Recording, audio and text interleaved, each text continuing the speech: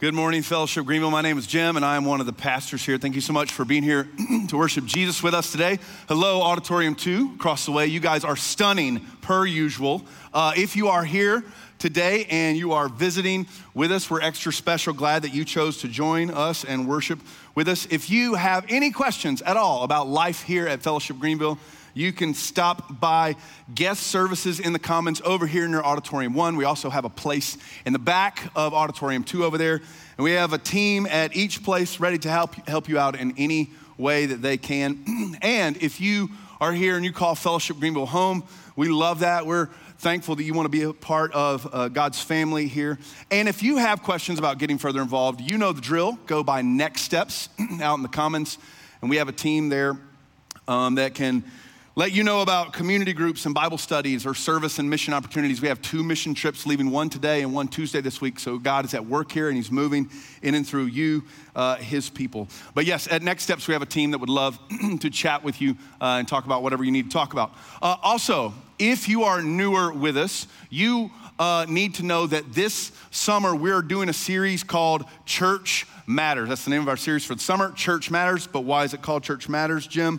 Thank you so much for asking. Ultimately, because the church matters to Jesus. The church matters to Jesus.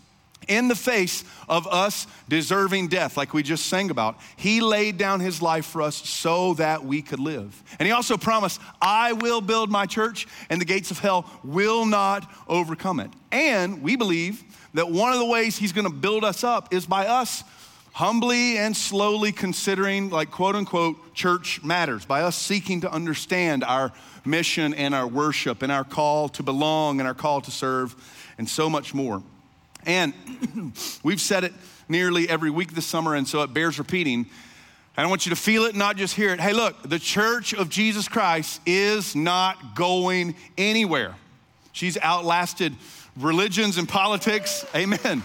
Religion and politics and empires and nations. She has experienced persecution and oppression and even martyrdom. The church has also lived in hypocrisy and idolatry and committed great acts of violence, but still she remains. And so the question is looming large over us. What does it mean to truly be the church? And I don't know about you guys, but it's been powerful for me. And I know so many other people have mentioned this too, to explore different dynamics of this question throughout the summer. And today we get to think about it from another angle. Today we get to explore a really unique church matter, if you will, in 1 Corinthians chapter 12. So if you want to go ahead and get there in your Bibles, that will be good, great, wonderful, awesome. Thank you. 1 Corinthians chapter 12, and I promise that we will get there in just a few minutes. 1 Corinthians 12. Now, when the lovely Sarah Joanna Kraft and I got married, which will be 17 years ago on July 29th, not July 28th. We got showered with tons of gifts and a handful of them we didn't get to open till like a few weeks after the honeymoon and stuff because we're so crazy busy with everything. So we sit down to open these gifts, and one of the gifts happened to come in a bigger box from some friends that we know who also recently just got married. We'll just call them Jill and Bill. And we were intrigued, one, because it's a bigger box and you'll never completely let go of your inner kid, like big box Christmas Day. So one, we were intrigued because bigger box. 2, because we knew that Jill and Bill were poor like us and they didn't have coin for a big, huge box like that. And so we slowly unwrapped this mega box, and it ended up being something that wasn't on our registry. You remember like the little guns at Target, you can do all that. Like it wasn't on our registry, which is fine, but it was a set of like glassware, like nicer glassware that you put up in your cabinets. And it was nice. It wasn't very Jim and Sarah, still a great gift. And so we took out a couple of these glasses. We're like, oh, cool, we might not ever use these. And like we looked at them for a second. And then we go to like put the glasses back in the box and close the box lid. And we notice like below, this is the top of the glasses, like below the top level of the glasses, like a card. But the card had been unopened, and it was like tucked under the envelope little fold thing. And we're like, dude, what's this? What's going on? This is not a card on the outside that says, hey, Jim and Sarah, we love you. So we're like, what in the heck is this? So we pick up this card, and we open the card up, and on the inside of the card, it says, Dear Jill and Bill, congrats on your wedding day. Now, we ain't at Christmas. This ain't white elephant exchange nonsense. It's my wedding, and from their wedding, I got the wedding re-gift, okay? Now, that is funny enough on its own to regift. A fresh wedding present is like entry-level chuckle-worthy, but then the fact that they left the card in there bumps it up to hysterical. It really does. But this is also the gift that keeps on giving, and here's why. You have to think about this. This is a gutsy move for Jill and Bill. It's a bold regift besides the card faux pas, because check it out. And I gotta fill in the narrative blanks here. If Bill's aunt gave him those glasses because she knew that her sweet little pinch on the cheek nephew would forever, ever cherish them, and then family Thanksgiving dinner rolls around, and his sweet aunt asks him if they're enjoying those glasses, Bill's whole life is a lie, right? And I just love to think about that. Great work, Bill. Now, here's the deal. Lucky for Jill and Bill, Sarah and I are not we're not big gifts people, so it wasn't a big deal. Like, we're not big gift giving people. And I think if it was a more gift-minded person, then big feelings could have been hurt. And what I'm kind of referencing here is, I know a lot of you guys know about the love language thing, that we all experience love differently. There's 5 major love languages: gifts of giving, words of affirmation, physical touch, acts of service, and quality time. And out of those 5, gifts for me are last place. They are bottom. And I genuinely, truly, and deeply appreciate the person behind the gift. Love Jill and Bill. Glassware, don't give a flip, right? That's me. I'm not saying if you ever give me a gift, that's gonna be the case. I just couldn't connect with the old glassware here. Now, sadly, this low score on gifts also makes me a below average gift giver. Being a weak gift giver is also a bummer, because here's the thing. After a while in my life, I've realized that there are wonderful people in my life for whom gift giving is a big deal, and it's their top love language thing. And I have zero idea how their brains function. Like, all day, all month, all year, are they just running around going, okay, I know what I got you last year, holiday, birthday, Christmas, Valentine's. Are they just doing that all the time? And they have these massive file cabinets in their brain, and they go home, and after everybody goes to sleep, they get up out of the bed, and it's like spreadsheet time. I don't know how these people, I don't know how their brains work, and I don't know if they have offshore accounts and extra gift budgets. I just don't get it. And because of these beautiful, gifty people in my life, when it's their birthday, I'm like a deer in the headlights. This is how I say happy birthday to them. I'm so sorry. I don't know how to do it, because I'm not fluent in their love language, and I just feel like I've failed them. And all of this also means that I can be a little Scroogey at Christmas time, and Sarah is better at gifts than me, and so she's really gracious to help me chill out, because she just keeps it all in order. And furthermore, and hear me out, please be patient here. I don't like the seemingly mandatory nature of gifts sometimes. Try not buying your wife a gift on Valentine's, right? How's that gonna work out? I don't like birthday, Christmas. You're expected to do the gift thing, and there's something within my whiny idealism that makes those gifts not as pure somehow, because you're supposed to do it. And please hear me, I know that that's a crazy thought. I know that it is. I know it's absurd. And I just need a little help up here, because I'm not a gift guy, and I don't totally understand it. I know I need gifty people in my life. I also know that I'm not ever gonna be gifty people. And so I guess what I'm saying is, just help your boy out. Be patient with me, pretty please, thank you. Now, here's why we've had to do a few minutes of a bad story and Jim psychologizing himself, personal confusion and confession here, is I actually think that a lot of us take my weak approach to gifts, and that's how we go to God and think about his gifts. We just don't do it well. I believe that. And I'm not mainly talking about the eternal gift of love in the person of his son to die for us, or the Father and Son's gift of love in the person of the Spirit to dwell with us. I'm talking about all the gifts that fill our lives on a daily basis, regular, everyday gifts. And the first reason why I don't think we approach them well is because we just don't think about them in that way. We don't consider them as gifts to begin with. And then when we do, we actually think about them often poorly or passively. What's the purpose of this thing? Am I like, what's the purpose of this? And it's just a thing, it's not a gift, right? And why do I have these things and blessings and gifts? And why do other people have other ones that are different? And does God have some giant spreadsheet for all this stuff? And also, like, I know that I'm supposed to need people who are different than me and gifted different than me. Like, you need that. You don't need to be around everybody who's just like you all the time. I need that. But most of the times, maybe sometimes, I'm more jealous of their blessings and gifts than I am thankful for them, right? Maybe you roll like that too. So how can we think on God's gifts and not downshift and be Scrooge about all this stuff? And one of the main ways that the Bible talks about all these things is under the language and terminology of spiritual gifts. Now, this does not mean that the gifts are invisible and only vaguely mystical and spiritual. No, it means that they are gifts from the Holy Spirit himself. They are spirit gifts. And there are spiritual gift lists throughout the New Testament, and we can see the spiritual gifts in action in nearly every book of the New Testament. And we have to remember, these gifts are not coerced. Like, for God, these gifts are not occasioned by birthdays and holidays. They're not mandatory. Rather, he freely and purely bestows these things on us. And basically, they're supposed to be like practical grace in our life.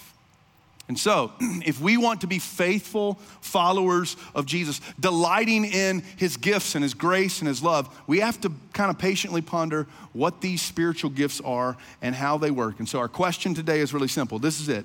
How do we rightly understand, like how do we think about it? How do we rightly understand and employ spiritual gifts in the church today? How do we rightly understand and employ the spiritual gifts in the church? Now, as some of you know, there's a whole category of sub-questions that comes along with this big question that people like to wrangle about those sub-questions. And I'm not saying they're unimportant. We are going to bump up against several of those today. But I am saying that we can definitely understand the forest even if we have a few question marks beside a few trees. And so that's why we're broadly asking, how do we rightly understand and employ spiritual gifts in the church? And to answer our question, we're going to look at 1 Corinthians chapter 12, verses 1 through 31. That's right, whole shabam, whole chapter. So buckle up as I read, see if you can follow me. See if you can follow Paul's train of thought. Try to focus. And to confess our gratitude for Holy Scripture. After reading the entire thing, I'll say my line, which is the word of God for the people of God. And then comes your line, out loud and proud. Thanks be to God, make it a good one. Here we go. How do we understand the gifts? 1 Corinthians 12, starting in verse 1. Now, concerning spiritual gifts, brothers and sisters, I do not want you to be uninformed. You know that when you were pagans, you were led astray to mute idols, however you were led. Therefore, I want you to understand that no one speaking in the Spirit of God ever says Jesus is accursed. And no one can say Jesus is Lord except by the Holy Spirit.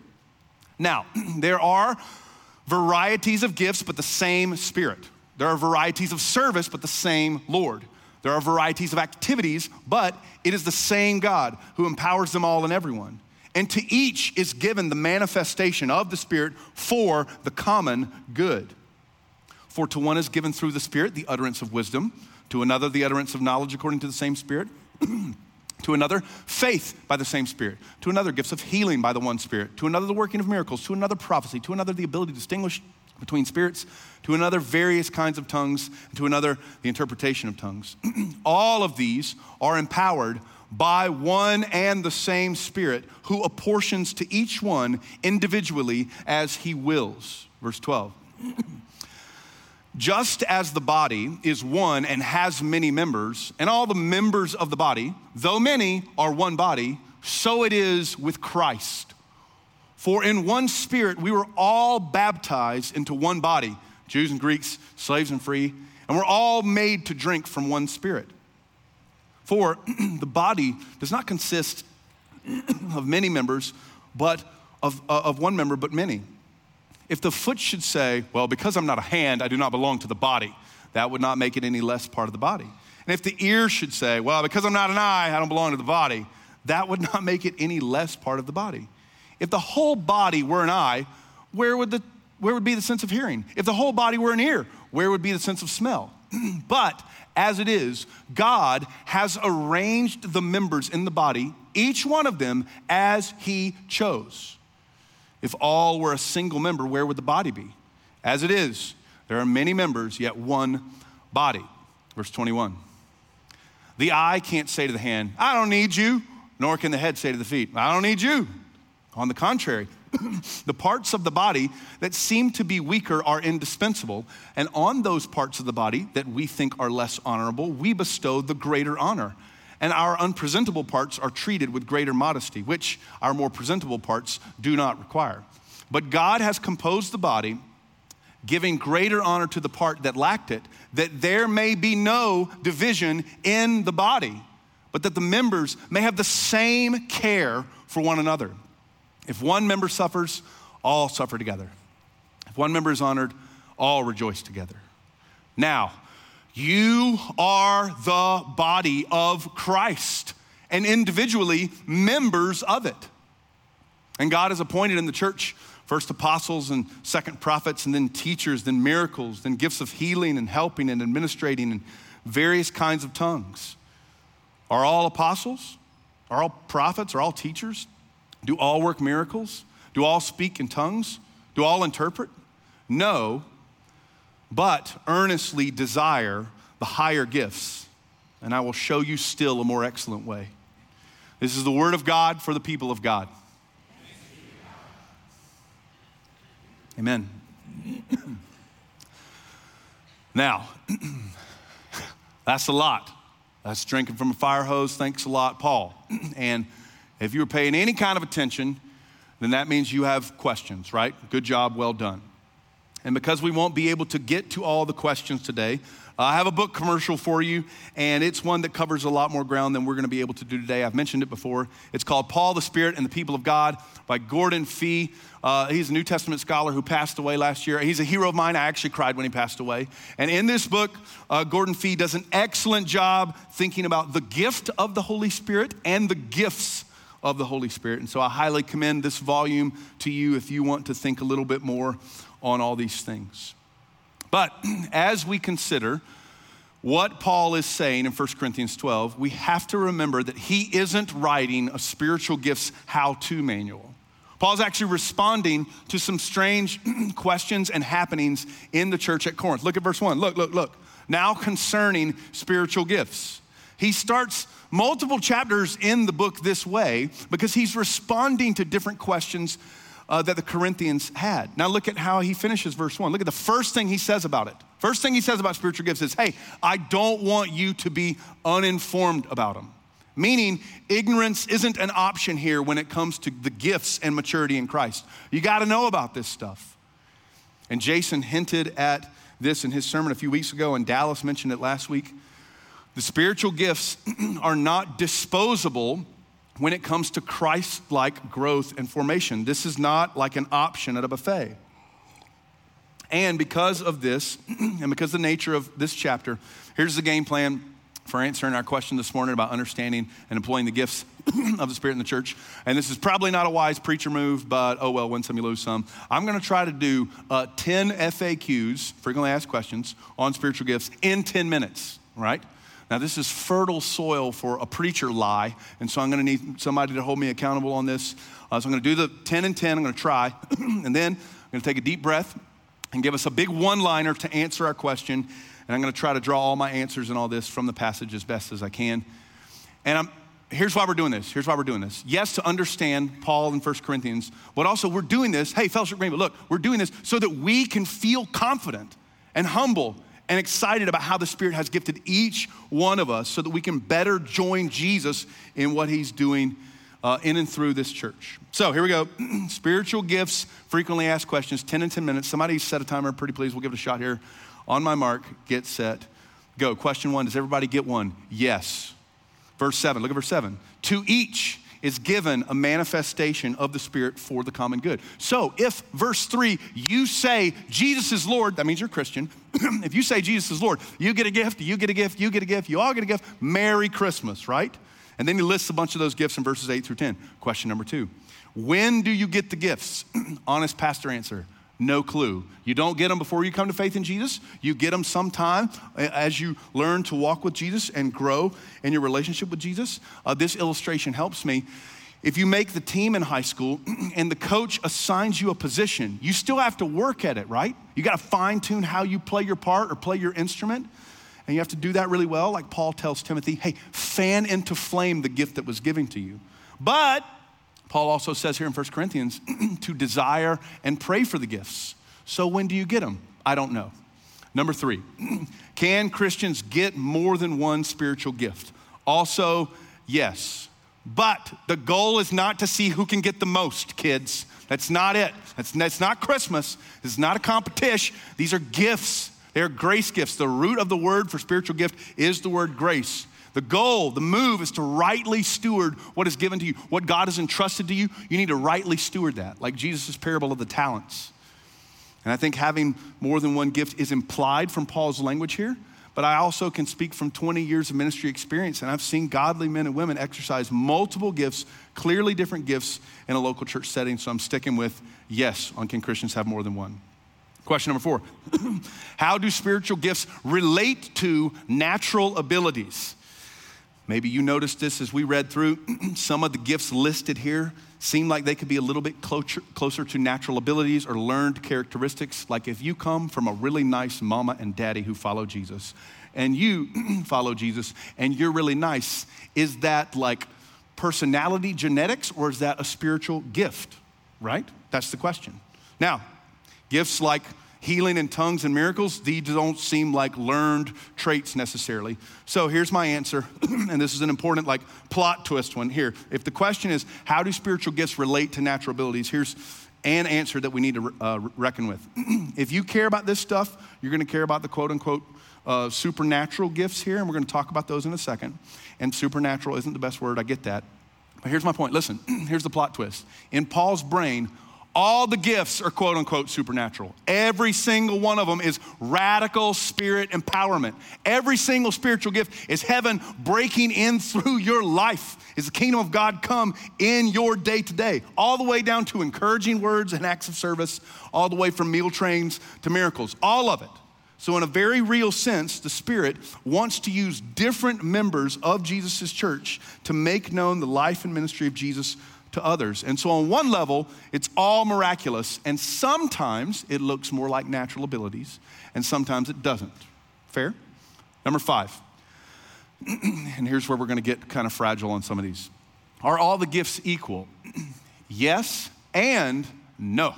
Look at verse 7 again. Each gift is called a manifestation of the Spirit. So they're all the same. Scroll down, verse 31. Paul says to desire the higher gifts. So apparently there are some that weigh more. So are the gifts equal or not?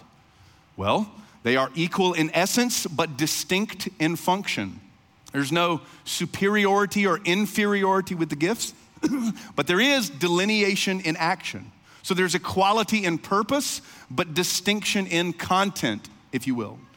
Now, the parallel for me here is it's the same with God as Trinity. Each member of the Trinity is equal in essence, but distinct in function. If you look at verses 4 through 6, the Father and Son didn't die on the cross, the Father and Spirit didn't die on the cross, but the Son did. And Father, Son, and Spirit are all equally divine. And that's why verses 4 to 6, Paul does his little Trinitarian poetic thing there. So are the gifts equal? Yes and no. Question 6, aren't some gifts just basic Christianity and spiritual growth? Again, yes and no. Look at verse 8. Look at what it says. To one is given through the Spirit the utterance of wisdom. Now look up here. Hey, if you're a Christian, let me tell you what you need to do with the rest of your life. You just need to pursue wisdom. Do it. James 1, Matthew 10, just go get you some wisdom, all right? Do it. But here it's a gift. And you know what else Paul says? He also says that faith and evangelism are gifts. Should we just do those things? Well, yes. And also, there are some people who have the gift of wisdom whereby they can see things in your life with a nuanced and fresh perspective and special perspective that you can't see, and you need them to speak into your life. And they might come alongside you and pray with you and pray for you. And because of their presence and wisdom, you might grasp things from a completely different perspective and be pushed to trust and pay attention to Jesus more. And guess what that is? When that happens, that's the gift of wisdom. So, should all Christians pursue wisdom, or do some especially have the gift of wisdom? You bet. And there's a handful of gifts that are like this. Question Number 7, and here we go. What about the weird ones? What about the interesting gifts, Jim? We still supposed to do all that stuff? Tongues, healing, miracles, prophecy, depending on how you define it. Does that stuff still happen? Help me out. Now, if you have read any theological anything ever, you will know that this is a very fragile conversation and that there are incredible godly people who have different answers and different responses to this. And here's a short response. There is nothing in Scripture that tells us plainly that this stuff has stopped. But for many of us, there is a lot in our experience that tells us plainly that these things have been abused in many church contexts. And here we have to remember that we can't let our experience get in the way of a faithful reading of Scripture. And so, as odd as it might be for some of you, we believe this stuff still happens. And we also believe that we should be open to the Holy Spirit working and moving in these ways still. Also, side thing, this is a very American discussion. I've talked to pastors and ministers in Africa and in the Middle East and in China, and they don't really wrestle with this question. They experience it, which is a beautiful and separate discussion. And I got places to be because question number 8. Here we go. All right, let's talk about it a little more. How do you define the more interesting gifts? I'd love to. Speaking in tongues is speaking in a language initially unknown to the person speaking. No Duolingo in the pocket involved. That's not what we're doing here. There seems to be a more instantaneous, spontaneous, and personal version of this if you keep looking in Corinthians. But I've also known missionaries to completely learn a new language in just a couple months, which can also be a version because this is used for mission in Acts 2. Next, miracles are exceptional works of God through people that he chooses to bring about based upon his own sovereign timing and choice. It's God's choice and sovereignty that determine the gifts. That's verse 11 and verse 18. He appoints them as he chooses. And prophecy is not a magic 8-ball. It's not telling the future innately. It's telling God's truth to God's people directly. That's what it is. Peter calls all of Scripture prophecy. And sometimes it seems as though prophecy is just another word for preaching. Sometimes it's reminding people of what is most real and true. Sometimes it can be a more mysterious calling out to somebody or calling somebody out of sin. And maybe this is why Paul later says that we should all desire to prophesy, because in Paul's mind, if you keep reading in his letters, prophecy has a very broad definition. Now, question number 9, and this is just kind of a fun one. Why do people insist on using 1 Corinthians 13 at their weddings when it's clearly about spiritual gifts?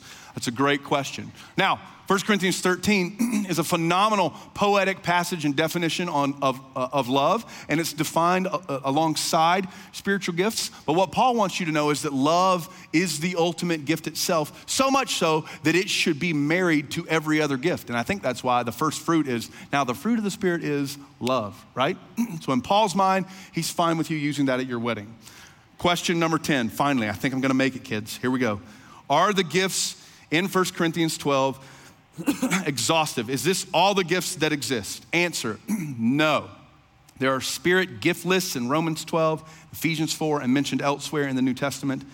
And I'm not gonna read all of them, but if you wanna turn your attentions to the screens and see all the different kinds of things that the Spirit stirs in God's people, these are the kinds of things that are listed in the New Testament. And maybe as you're looking through these, your eyes are drawn to maybe one or two, and you go, hey, I think I have that one. Or Lord, Holy Spirit, would you stir that one in me? Or maybe you're thinking about other people. Oh, I know what's her name. She definitely has that gift. Now, it's good to think about these and think about how the Spirit is wiring God's people for life in the body. And there are dozens of gifts that the Spirit births and nurtures within us as Jesus' family. But here's the deal. And you can take a picture of that or go screenshot it later on YouTube or whatever you need to do. But here's why we're doing all this. You ready? Here's why we're doing it all. Because of verse 1, I don't want us to be uninformed, brothers and sisters. We can't be uninformed. That's the first thing he says about the gifts. And we don't really talk about spiritual maturity like that. So the first thing he says is don't be uninformed. So we need to think well about it and time. What I got? Did anybody click me? 10:26? I thought I got it. I actually think it was 10:25 last service, so I'm consistent. Okay, I don't feel like a liar if it's under 10 and a half, so that's good. Now, here's the reason we did the 10, not for funsies, but because we're not supposed to be uninformed, and that's why you got the frequently asked questions, and I hope that they helped your brain get flowing as to how God's Spirit is at work and maybe how he has or might want to empower you to service and to help here at Fellowship Greenville. Now, before I get to our big one-liner answer to our question, our big idea, I feel like a couple reminders / warnings are in order here. And the first is this. This is not another like faddish personality test. Like I do premarital counseling and stuff. I'm pro those tests, Myers-Briggs, DISC, Enneagram, Strength Finders. All that stuff can be really helpful. But please hear me. God's Spirit is not an impersonal assessment for the end goal of self-awareness. That's not the deal. He gifts you the way he does so that you and others can be more divinely aware. So that you can, verses 4 to 6, look, be caught up into God's own Trinitarian life. And also, I know that there are some of you right now, and your heads are still spinning. You're like, oh, Jim, you're gonna have to do more about the tongues and the healing and the miracles and all that stuff. And if you still have questions about that, that's great. But I can't have you miss the big picture. I can't let you miss the forest. And here's the big picture. The Holy Spirit is at work in this church and in your life if you're a follower of Jesus. He's moving and stirring and active and nudging and empowering and animating and energizing and revitalizing and prompting and equipping you for your good, for others' good, and for the glory of Jesus. And according to 1 Corinthians 12, there is a very real way, please get this, in which your gifts are just as important to God's plan and this church as anybody else's gift. Now, even though I get to get up here and run my big dumb mouth about the Bible, and I think that the Lord uses that, and I believe that's a miracle because I know me, right? Here's what I'm saying. Your gifts are just as vital to the life and health of this church family as anyone who ever leads a group, stands on a stage, or serves on staff. That is Paul's point in verses 12 through 26, that the body needs every piece to be the body. If I got legs and feet and arms and hands and torso and eyes and nose and mouth and teeth and neck and chin and cheeks, but I got no ears, that's not a body the way a body is supposed to be. Meaning your presence and gifting is needed here at this church, within these people. You, please feel this. You are not insignificant to what God is doing in the world, in Greenville, and in this church. Rather, you are vital. You got to feel that. And Jason said it a few weeks ago. I need you, you need me, and we need us. And this leads us to our big idea, final answer to our question. This is the setup. If we're trying to think about how we should rightly understand and employ spiritual gifts in the church, here we go, here it is, and it's a lot. Spiritual gifts are uniquely divine capacities given by the Spirit to every Christian for the sake of those around them, so that the life of Jesus may be seen and enjoyed more clearly. And we're gonna talk about all the pieces of this because this is way too many prepositional phrases, but let's do the whole thing one more time, the big picture. Spiritual gifts are uniquely divine capacities given by the Spirit to every single Christian for the sake of those around them, so that the life of Jesus may be seen and enjoyed more clearly. Now, this broad definition helps us with the understanding part of our question, which is great. And I hope that you can see a lot of this in 1 Corinthians 12. And if you want to keep reading on it later, Paul's biggest section on spiritual gifts is 1 Corinthians 12, 13, and 14. That's one huge literary section on spiritual gifts. Now, briefly, we need to consider the employ part of our question. I want us to look at the different pieces of our answer that we just put on screen. So I'm going to put it on the screens for you just a little bit differently. And notice first this. Notice the second line really quickly. Unlike me, and thank God, one of God's strongest love languages is gift giving. He loves to bless his children with gifts. He's not hesitant about it at all. He loves to do it. And the other thing we need to know is that these, even if it seems more natural, are divine supernatural capacities. That's line 2. And so one of the main ways that you can start to discover, employ, and use your spiritual gift is just to start with gratitude that he's a gift-giving God. I don't think we know how to do gratitude as well as we should. Start with gratitude. And I think that will open our eyes to see things better. And then beyond this, if you're curious about how the Spirit has precisely empowered you, that's the third line, given by the Spirit to every Christian. We need to ask questions that might pinpoint how the Spirit has specifically wired each one of us. Think about questions like this. Hey, when people thank me, what do they thank me for? And where do I get joy out of relating to other believers? Where is there true joy for me? And are people blessed when I sit down and when I listen to them and when I encourage them? And hey, when I talk about the Bible, are people like, yeah, that makes total sense? Do lights go on for people when I talk about the Bible? Think about this. Do people come to you and ask you for godly wisdom or advice? Maybe do you feel a sense of hope when you pray for people for healing? Do you feel an ache for purity in the church and you feel the need to say something about it? And does it seem like normal to you? It's not extravagant to you to give away your time and your resources to help other people out, to help a friend? Does that feel normal and natural to you? We need to ask questions like this to pinpoint specifically how the Spirit has wired us. And listen, you can go take a spiritual gifts test. I don't want to like completely ditch those. I'm not saying that. But the real test is patience and presence in a godly community over time. And doing so will make spiritual gifts rise to the surface to be used in love. That's 1 Corinthians chapter 13. And why do you need to discover them and use them? Why? For the common good. Verse 7, look, for the common good. And so maybe Jill and Bill were onto something. Every spiritual gift is supposed to be a re-gift kind of deal. It's supposed to be given to you and then given to someone else. Jill and Bill are totally onto something, right? That's how they're supposed to work for other people. The gifts are not meant to be unused glassware shut up in a cabinet. They are meant to be given, gifted, and re-gifted and given to others. And that's how it's supposed to be, right? Now look at the last line on the screens. So that the life of Jesus may be seen and enjoyed more clearly. This is the purpose of all the gifts. And here's how I know it. Look at verse 27. Look down at verse 27 in your Bibles. Now you are the body of Christ. Hey, Fellowship Greenville, look up here. I want you to feel that. Feel how nervous it should make you. Hey, you are the body of Jesus in the world. Which means doing the spiritual gifts rightly is about participating in and sharing in Christ's own life. That should terrify you and overjoy you. And in the weirdest and least heretical way possible, we are supposed to be Christ in and for and to the world.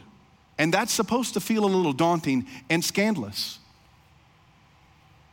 You are the body of Christ. And I'm gonna go for a little theologically daring move here. Here's my guess, I might be wrong. Here's my guess as to where the Apostle Paul got this metaphor of us as Christ's body. This is just a guess.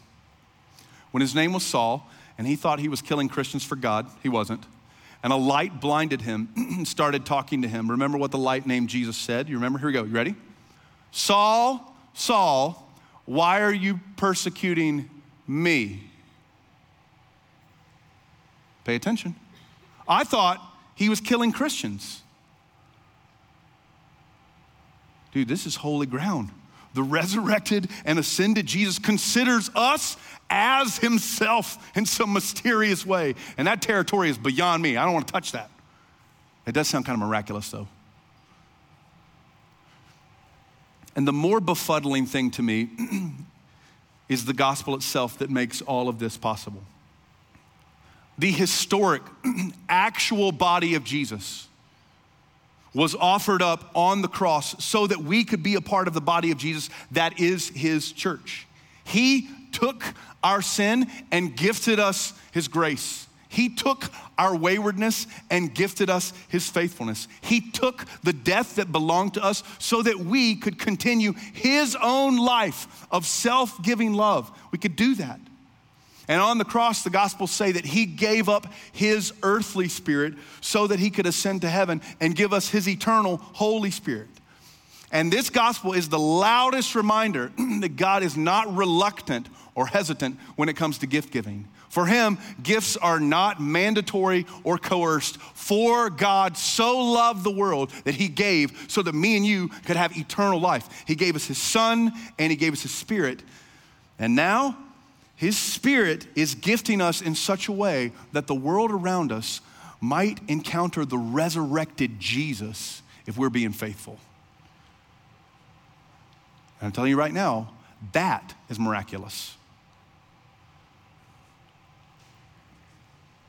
Fellowship Greenville, I got really good news for you. You are the body of Christ.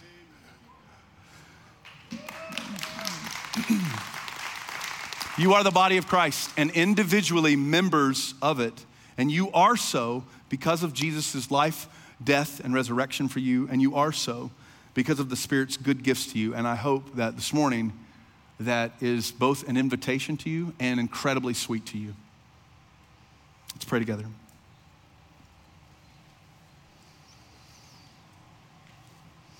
Father, Son, and Spirit, we rejoice that you are a generous God of abundance and that you love to give gifts to your children. And we receive them all by faith, all the gifts that you want to give us. We thank you so much. And we thank you for the fountain and source of all these good gifts, which is your character revealed in the gospel of Jesus. Jesus, we thank you for laying down your body on the cross for us so that we could be your body. Jesus, we love you and we praise you and we thank you. You're so good. You're the best. Amen.